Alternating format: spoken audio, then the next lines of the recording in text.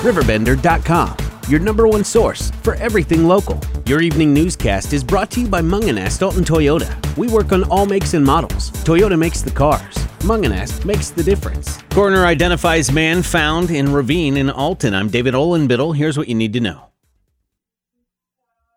Thursday afternoon, Madison County Coroner Stephen Nahn identified the man that was found in the ravine in Alton. On Thursday afternoon, he was identified as Benjamin Suman, 42, of Harvey, Illinois.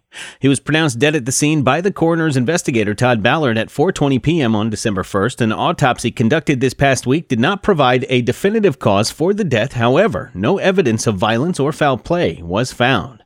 Routine alcohol and drug testing is still being performed, and the death continues to be investigated by the coroner's office as well as the Alton Police Department. Funeral arrangements remain pending at this time.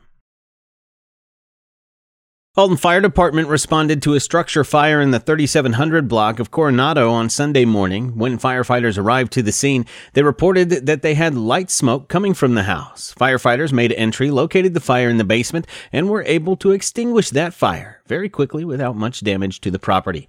Residents were home at the time of the fire and were able to get out of the house without any injuries being sustained. Fire officials said the initial investigation revealed it started in the basement and was most likely due to an electrical issue.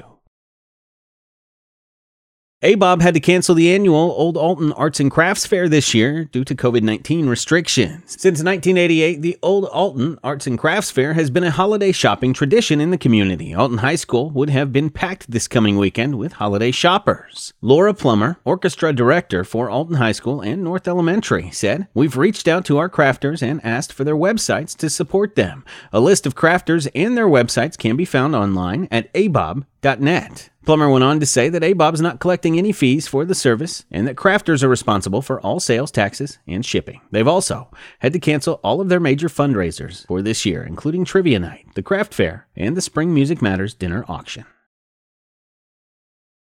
The East Alton American Legion Post 749 recently made a donation of $2,000 to Wheaton USO, Missouri to aid in the exodus during the holidays. The USO at Lambert Airport provides a safe and comfortable haven for military members as they transit the airport. Philip Stevens, chaplain for Post 794, said everything is provided at no cost to the guests. There's food, a quiet room, gaming, and more. East Alton American Legion is proud to support this very worthy organization. USO Missouri has not provided support from the National USO Organization.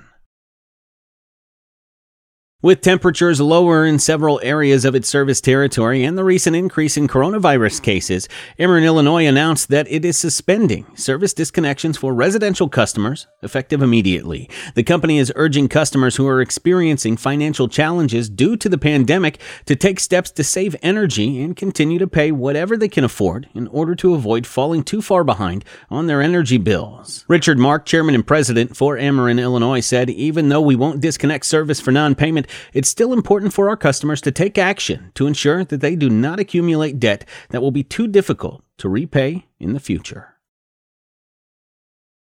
Rosetta Brown, a member of the Alton School Board, is holding her 5th annual Socks for Tots drive in order to heat the feet of our children. The drive was started after Brown was at the bus stop with her kids and noticed a little boy shivering. She looked down and saw that he had no socks on. Brown said, "As an adult, I lose socks in the washer or in the dryer, so I decided to start a sock drive because socks can be hard to keep up with."